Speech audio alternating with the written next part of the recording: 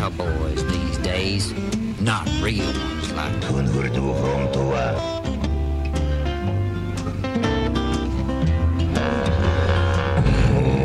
hello. This is Hunhurtu from Tuva. You're listening to WCBN FM Ann Arbor.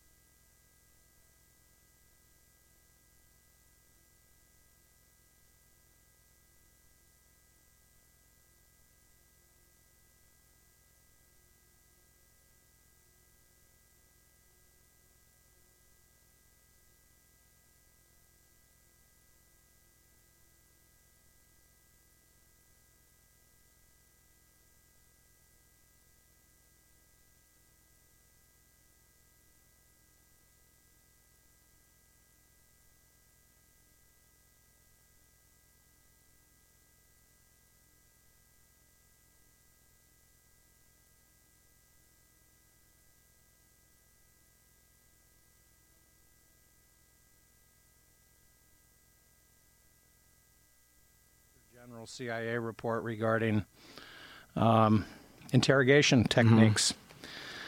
And I think that this document is much more troubling historically than even the mainstream media is realizing. When we learned today, for instance, and I heard an expert who knew some of the contents before it was actually declassified later this afternoon, Khalid Sheikh Mohammed may have confessed to being the, quote, mastermind of 9/11 based on threats made by the CIA against his children.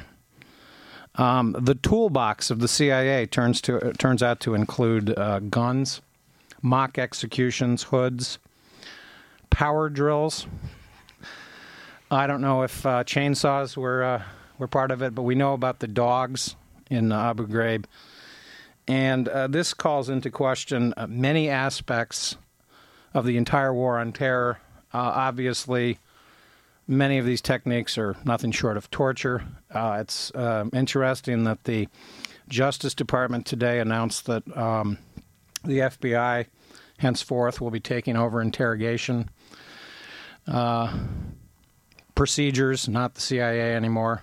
And not only does this call into question aspects of the official 9/11 investigation that I've always had some trouble with, given the fact that Philip Zelikow, a close associate of Condoleezza Rice, was in charge of the investigation.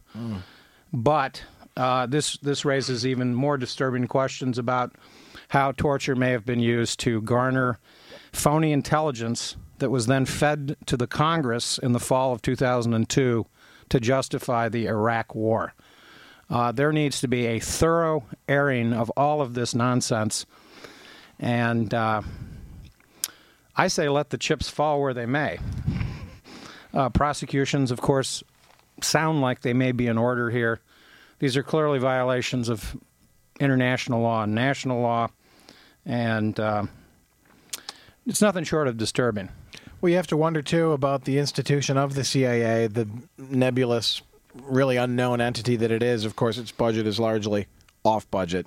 But the way in which the Bush administration sort of used the CIA publicly in the media as a sort of a whipping boy for, oh, we were fed bad information, and the CIA's attempts to simultaneously defend itself from those criticisms, but without appearing to dispute the president.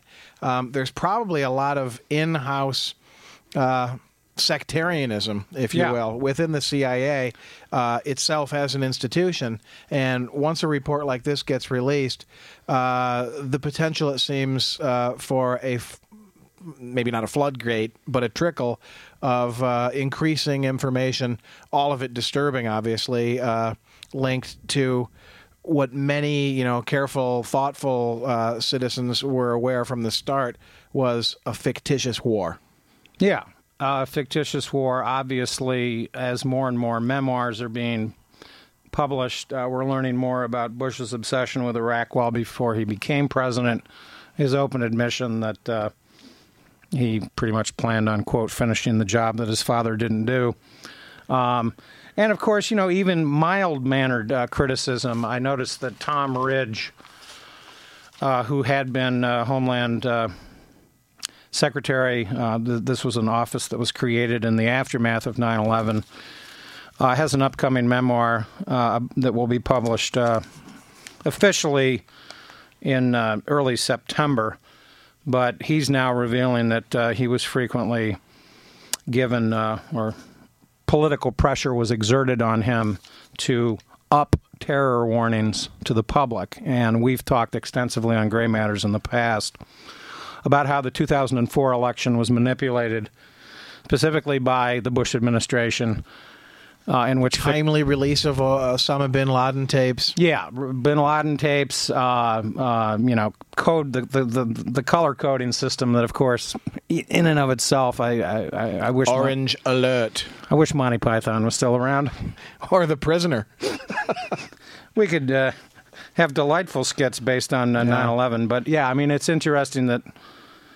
Well, even the fact that 9/11 wasn't pursued as a criminal matter, which it really was. It's a criminal attack. It's not an act of war by a sovereign state. It's not a war on terrorism. That whole investigation should have unfolded as a criminal investigation.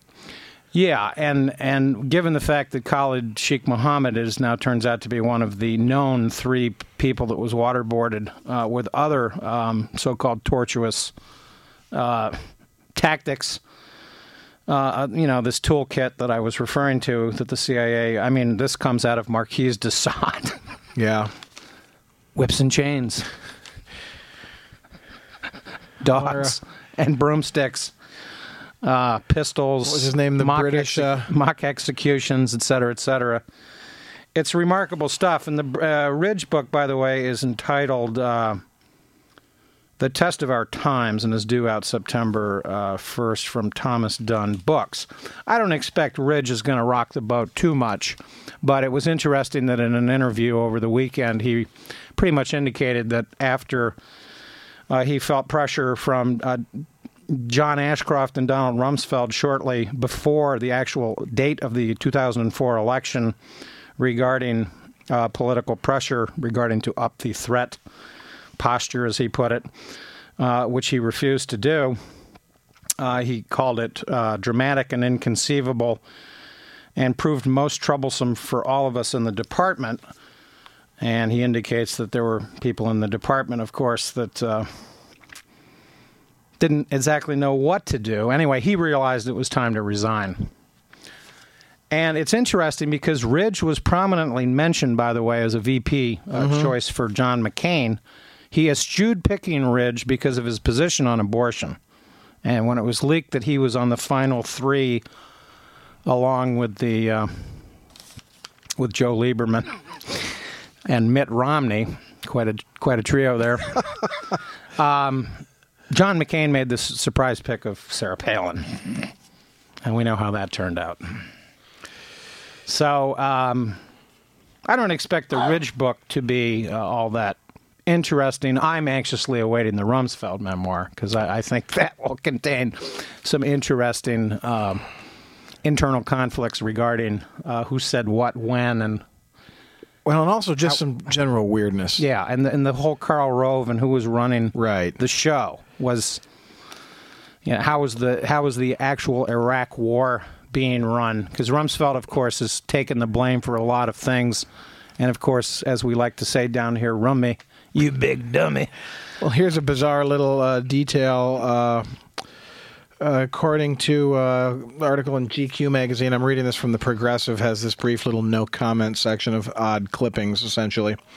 According to GQ magazine, former Defense Secretary Donald Rumsfeld repeatedly placed biblical quotes on President Bush's top-secret briefing during the early days of the invasion of Iraq.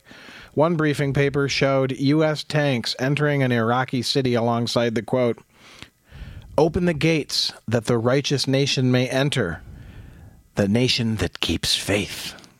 Stirring words, and really the sort of presentation that, psychologically speaking, is the kind of thing that an overachieving A student puts on a book report to teacher. Yeah. You know, the nice binder, and here's a nice color photo I downloaded from the internet. Look, it's got us going in, and look, that we're the righteous nation.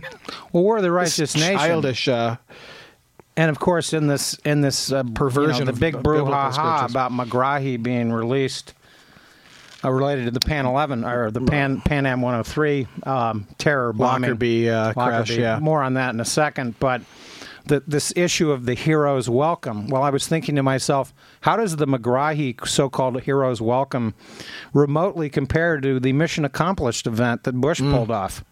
That was a sort of self-orchestrated hero's welcome. He created the image of, the flight suit and of course it was the Abraham Lincoln. Well, that was the aircraft carrier that was used to stage the event. Yeah.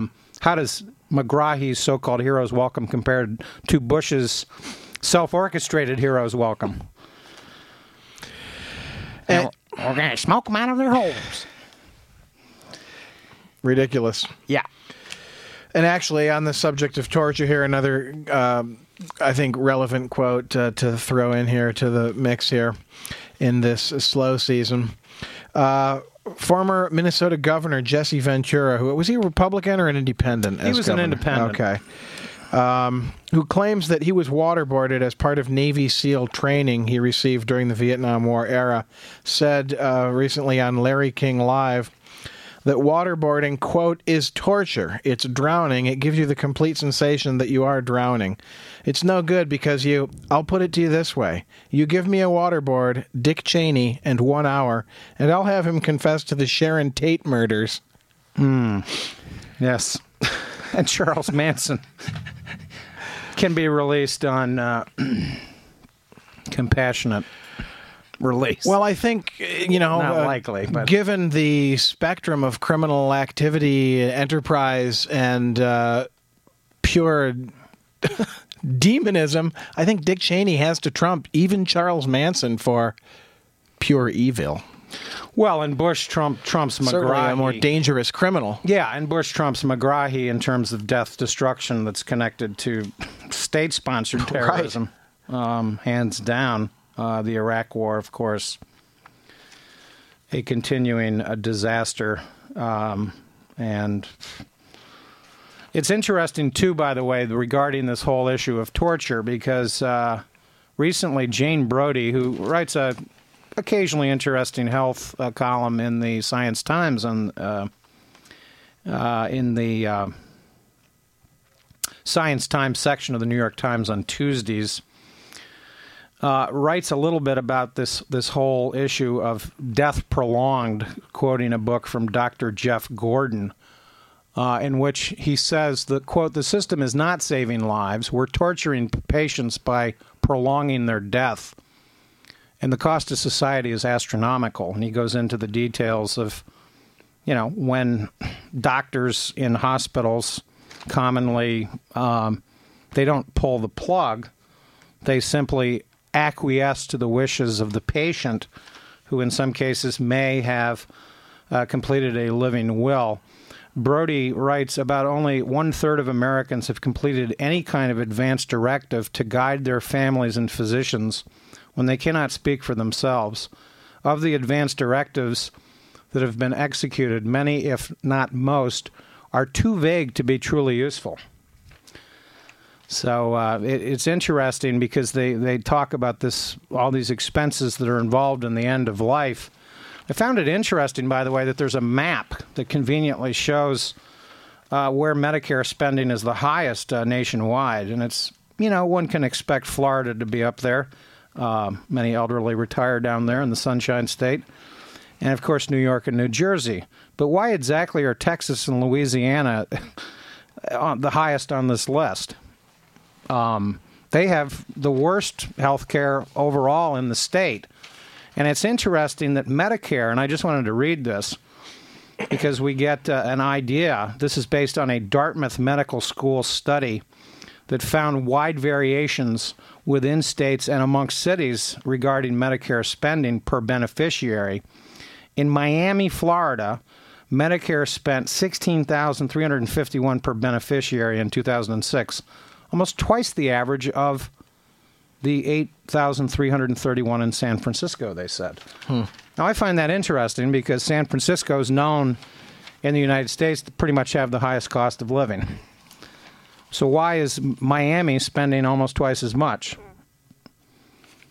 Fraud? Keeping patients alive longer than necessary? Well, there's one other way to look at the semantics of that phrase, prolonging the dying, in the Brody piece that I think is also worth mentioning. And that's because the emphasis isn't on widespread availability to preventative medicine, which everybody knows is cheaper to inoculate children, to catch diseases in an early stage. And so when the uninsured end up with these expensive procedures that are necessary later, if they are suffering from ailments that could have been caught earlier, then these are unnecessary costs that don't need to be entered into. So it's worth looking at both sides of the prolonged dying. Maybe so many people don't need to start dying so early. Yeah, and we need, of course, in this debate about health care, and obviously we can talk more about it, is some actual bills that we can analyze come to the fore. One of the problems with the debate thus far is there isn't anything on the table yet. There's just a lot of theoretical discussions and negotiations that are occurring within the process of how legislation is made. So all the hysteria about death panels and pulling the plug on grandma and all these phrases that have been concocted by a very well-organized and financed propaganda campaign. It's all that can be said. I mean, this is setting all-time records. And we don't even have a bill out there yet to criticize. This is what we call the, setting up the public to believing all these things that are true that are not true. And Obama has unfortunately had to spend too much time over the last several weeks trying to debunk things. But I want to get back to the issue of health and the priorities of the GOP that purports to be trying to save money for the public. It's interesting. Over the past 20 years, the share of Americans 40 to 75 who eat 5 servings of fruits and vegetables a day has dropped to 26% from 42%, according to the latest analysis on the authoritative national survey. The obesity rate has increased to 36% from 28%, and 43% of Americans said they work out at least 30 minutes 3 times a week, down from just over half. It's well known that one of the reasons America ranks, it's staggering. We rank something like 35th in healthcare life expectancy, and we are shockingly bad in the area of child death rates compared to the most advanced countries. Even some not so advanced countries. Yeah. We are the equivalent of Cuba. And, of course, we've imposed an embargo on Cuba for many, many decades now.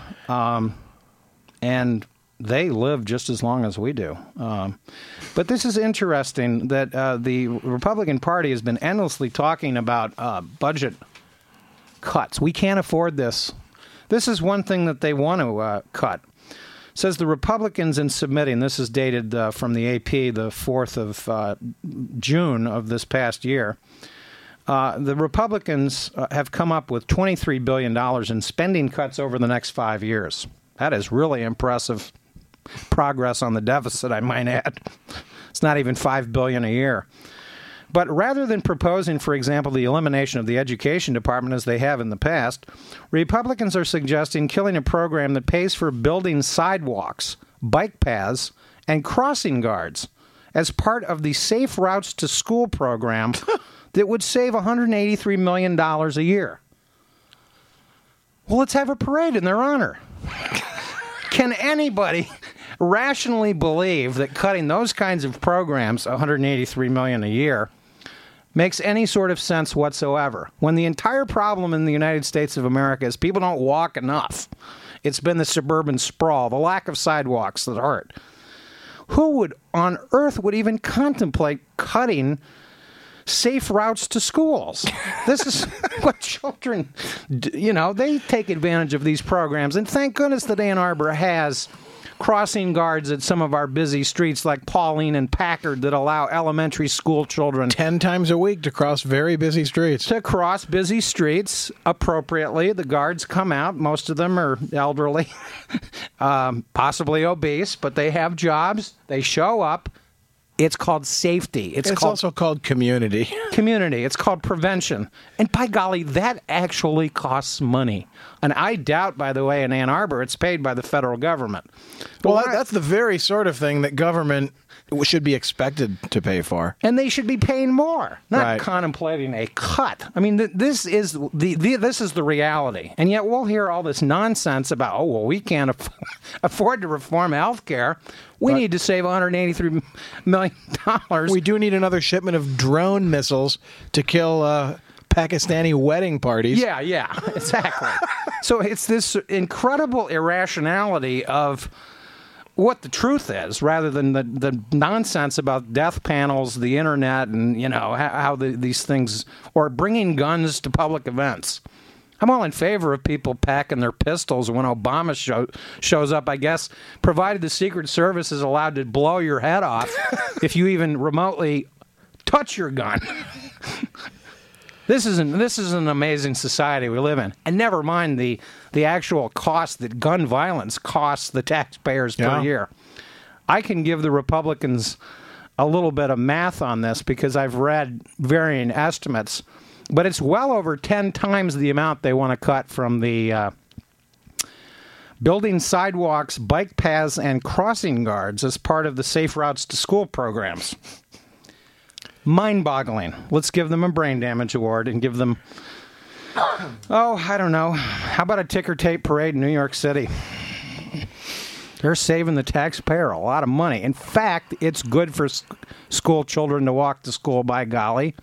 There's no point in parents dropping children off in vehicles, which happens a lot. It does, but in a city like Ann Arbor, there's no reason for it. Kids should be allowed to walk to school, and thank goodness there should be crossing guards to add an extra layer of safety. My God, this is shocking, but not. Well, and the idea that $183 million represents anything like serious or substantial cuts in wasteful government spending. Exactly. I mean, that is a pinprick of just the massive profusion of wealth that's been squirted out of this country into connected pockets. Yeah, and we talked recently about how the Pentagon alone has wasted something like $35 billion this decade in these cost overruns for these weapon systems that even people in the Pentagon don't even want in some cases. But this pork is kept alive because of, quote, national security, unquote, or jobs. Well, one area of Pentagon spending that might actually be worth the pennies per dollar that it probably will receive, representatively speaking, is the Army's finally coming around to the realization that they need to address their suicide and depression problem amongst returning vets, and even in serving active servicemen. According to an article in last week's New York Times, Army will train soldiers to cope with emotions, requiring 1.1 million of its soldiers to eventually take intensive training in, quote, emotional resiliency, unquote. And while that phrase is fairly nebulous, it is troubling to note that the range of mental health problems, including depression, post-traumatic stress disorder, and suicide, plague 1/5 of troops returning home from Afghanistan and Iraq. It's one of the hidden costs of war. Indeed, right. And that transfers to each family will bear a cost, both financial and emotionally, for each of these, 1/5 of the, and even the guys who aren't in that 1/5, et cetera, et cetera. I don't need to go down that avenue. But for the Army to recognize this and institute the program is commendable. The fact that it's taken so long and that it will not serve them as well as getting the heck out of Iraq and Afghanistan would. Plus, think of the savings. Yeah, and we've reported down here on before, at least I've been fascinated by the fact that the internal Army studies themselves, these are the studies that the United States Army has made on the issue of combat stress, indicate that 6 months of sustained combat stress, 98% of people become psychotic after 6 months, and the 2% that don't, they're already sociopaths that are in the Army. So this policy during the Bush war on terrorism that have involved in, roughly $1 trillion of direct Pentagon spending in Iraq and Afghanistan, and the stop-loss policy that was instituted by the Pentagon and Donald Rumsfeld, to avoid going to a draft. You big dummy. Yeah, to avoid going to a draft, and because the coalition of the willing turned out to be not much of a coalition and not that willing, particularly after election results in some of the states that initially were part of the coalition of the wielding. We need not go into the premier of Spain and how he botched the Madrid terrorist event shortly before the election, trying to blame it on the Basque separatists rather than a Al-Qaeda sympathizer group, whatever. But that doomed his re-election campaign. But I would go so far as to say that the abuse of the U.S. Armed Forces, the actual servicemen themselves, should be part of a list of crimes that Bush's administration committed. Yeah, and if you want to see what it's like to join the Army and visit faraway places, and all those catchy television commercials that they have, compare that to Full Metal Jacket, the first section of Full Metal Jacket. It's basically a 2-part movie. It shows you boot camp, and it's got a real drill sergeant there. This guy was not selected from the Hollywood roster. He became an actor later, but he was a U.S. Marine Corps drill sergeant, Lee Ermey. Yeah, and Kubrick in that movie, highly underrated for a lot of reasons. Particularly, in my opinion, because it was released in the midst of Iran-Contra, and it turned out that Oliver North, Richard Secord, Bud McFarlane, a variety of principals, except for Ronald Reagan, who remained oblivious to the events of Iran-Contra and conveniently had a case of amnesia, they were all Marine Corps guys. Yep. And that will give you an idea of what it's like to join the Army.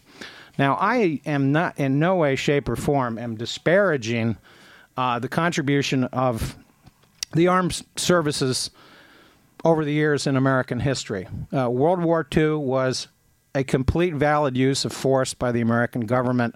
I am not a knee-jerk pacifist. But when wars are characterized as necessities, and I even question the use of Obama's use of that word this past week, though. For Afghanistan, right. For Afghanistan, though I understand why he made it. He was visiting the VFW. It's the propaganda they want to hear. But it's troubling when the President of the United States is using those kinds of words. Now, it's obviously a political jab at the previous administration. regarding the war in Iraq, but the war in Afghanistan is not a necessity. Counteracting al-Qaeda is, and there are many different tactics and strategies that you can use that don't involve direct warfare, unmanned drones, bombing villages where you think there may be a terrorist or two hiding out somewhere eating baba ganoush and tabbouleh in a tent. Those tactics don't strike me as terribly effective when innocent civilians are killed. So, wanted to thank Andrew this evening for engineering once again. Do stay tuned. Yazoo City Calling is coming up shortly. And next week, I didn't get a chance to get to this, but I wanted to talk a little bit about the Pan Am 103 case. Because a strange case. Strange case, and inadequately covered, I think, by the mainstream media regarding some of the issues. I would... chastise the media for overemphasizing the so-called hero's welcome that Megrahi received in Libya, because I don't think it was quite the hero's welcome. Well, it could just be a family, a receptive welcoming of a family member. Yeah. Not so much a, good job. Yeah, there. I don't think there was much of that, and I don't agree that there's any sort of linkage between this and oil deals with Britain, because Britain exports oil. Indeed. Let's get the facts straight. Anyway, we're out of time. I think Tex might be in tonight for Yazoo City Calling. Yeah, so do stay tuned. That. Tex is always entertaining. He did a great show on Saturday this past week, Down Home show. I heard it, loved it. And, of course, Jim and family appear later on Saturday afternoons at 5 p.m. here on this fine station. Adieu. Coming directly from the Hilton Hotel, on top of the Hilton Hotel. For your entertainment pleasure. WCBN FM, Ann Arbor. If you were any further left, you'd be watching TV.